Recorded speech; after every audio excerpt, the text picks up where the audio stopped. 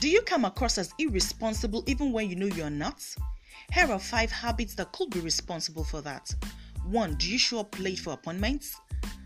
Constantly appearing late for appointments make you look irresponsible. 2. Do you keep your word? If you promise to do something and you don't do it, and this happens regularly, you're not going to be taken seriously. 3. Are you always playing the victim?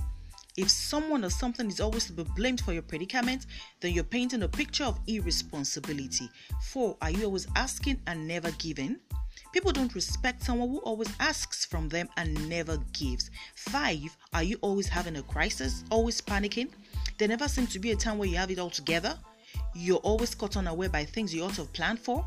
This gives you away as someone who is irresponsible, and no matter how good your intentions are, people will only judge you by your actions.